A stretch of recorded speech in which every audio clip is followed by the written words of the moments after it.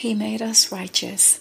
2 Corinthians chapter 5 verses 17 through 21. Therefore, if anyone is in Christ, he is a new creation. Old things have passed away.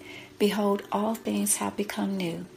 Now all things are of God, who has reconciled us to himself through Jesus Christ, and has given us the ministry of reconciliation. That is, that God was in Christ, reconciling the world to himself, not imputing their trespasses to them, and has committed to us the word of reconciliation. Now then, we are ambassadors for Christ, as though God were pleading through us.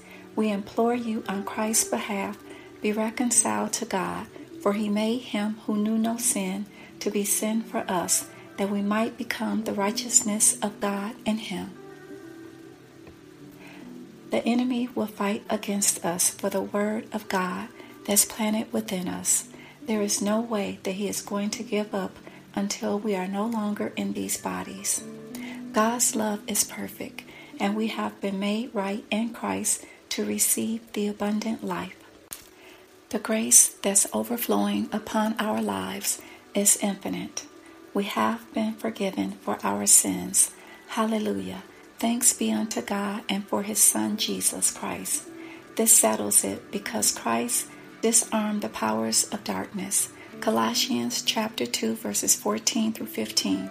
Having wiped out the handwriting of requirements that was against us, which was contrary to us, and he has taken it out of the way, having nailed it to the cross, having disarmed principalities and powers, he made a public spectacle of them, triumphing over them in it. Saints, we are God's beloved and are set free from the chains bound by sin. Our souls have been redeemed from the curse of the law. We are in Christ. Therefore, there is no condemnation to those who walk according to the Spirit. The Holy Spirit is dwelling within us to teach us how to live and walk in the Spirit, so that our lives will bear the fruit of the Spirit. We are soldiers in the army of the Lord. Now we can run for Jesus and pick up our cross and follow our Savior. There is no more looking back at the things we've done before coming to Christ. Every sin, past, present, and future, has been nailed to the cross when Jesus was crucified. We are no longer bound by the guilt and shame, even though our conscience may remind us of the ugly things that we've done or have happened to us. We must bind those thoughts and speak the blood of Jesus against our flesh, because it's the adversary playing with our minds. This is a part of the fight that we must engage in to keep our minds free from the evil that Satan is trying to plant in our minds. As long as we're in these bodies, we will always have to keep watch over our minds. When we confess Christ as our Lord and have repented, the devil is going to always throw darts and put stumbling blocks in our path. He works on our thoughts to infiltrate evil against the word of the Lord that we're learning as we renew our minds. But it is our responsibility to discern our thoughts when it happens, so we can cast them down. We must be diligent and sober-minded and keep watch over what we think and be careful about the words we speak. 2 Corinthians chapter 10 verses 4 through 5. For the weapons of our warfare are not carnal, but mighty in God for pulling down strongholds, casting down arguments and every high thing that exalts itself against the knowledge of God, bringing every thought into captivity to the obedience of Christ. Psalm chapter 141 verses 3. Set a guard, O Lord, over my mouth. Keep watch over the door of my lips. The Holy Spirit is our helper. He will always be with us because we are sealed to him until the day of redemption. Ephesians chapter 1 verses 13 through 14.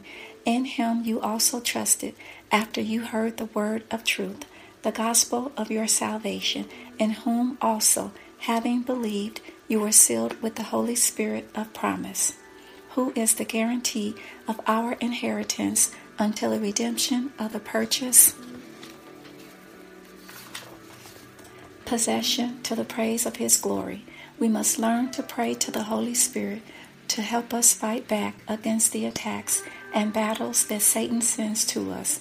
We know that he is alive because we used to party, lie, steal, fornicate, drink, and do all kinds of sinful things, and he was the one tempting and enticing us to act a fool and do those things in our flesh.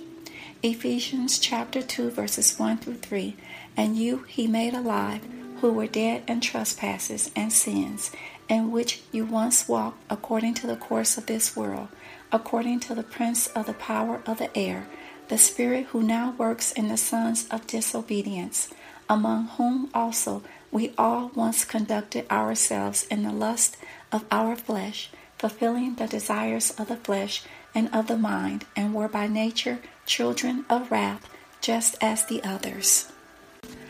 Our souls have been bought with a price, and the devil wants to destroy our bodies through sin. The Lord wants us to study and pray for understanding about His Word. James chapter 2 verses 26, for as the body without the spirit is dead, so faith without works is dead also. We must learn how to fight the devil with the Word, because it is the only weapon that he recognizes that has the power to overcome his evil. Why is he concerned about our faith in Jesus? Because he doesn't want us to inherit eternal life, where we will spend eternity living with Jesus in the New Jerusalem. He will no longer be able to cause us any more pain, suffering, or injustice. We will be loved eternally while worshiping and praising our Savior, the Lord Almighty, for He is God of the living and the Word. God created Lucifer, who He bestowed with glory, beauty, ornaments of precious stones, the gift of music to worship Him. However, the Word tells us this about His fall from grace. Ezekiel chapter 28 verses 12 through 17. You were the seal of perfection, full of wisdom and perfect in beauty. You were in Eden, the garden of God. Every precious stone was your covering. The sardius, topaz, and diamond, beryl, onyx, and jasper, sapphire, turquoise, and emerald with gold. The workmanship of your timbrels and pipes was prepared for you on the day you were created. Revelations chapter 12 verses 7 through 9. And war broke out in heaven. Michael and his angels fought with the dragon, and the dragon and his angels fought, but they did not prevail, nor was a place found for them in heaven any longer.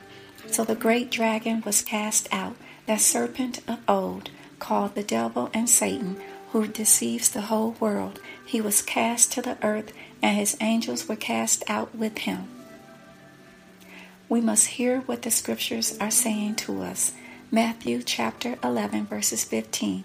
He who has ears to hear, let him hear. Revelations chapter 12 verses 10 through 11. Then I heard a loud voice saying in heaven, now salvation and strength and the kingdom of our God and the power of His Christ have come. For the accuser of our brethren, who accused them before our God day and night, has been cast down, and they overcame him by the blood of the Lamb and by the word of their testimony, and they did not love their lives to the death.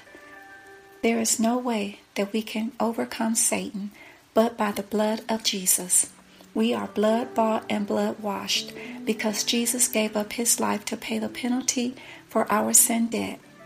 We are the redeemed, the saints of God. We are united in Christ and must learn to encourage, love, and pray for one another. The time is now for us to pick up the word of the Lord and use it to declare the victories, protection, prayers, help, and wisdom that we need. God's word is spiritual, it's living and powerful. When we believe and speak the word, the power of God moves to execute what the word was created to perform. As we grow in our walk in the Spirit, we will obey and submit to the leading of the Holy Spirit. We are not doing anything in our own strength or power. It is the Lord's word and power that He trains us in, the word, because we are in Christ. We must be taught how to drink milk when we're babes until we mature to choose solid food.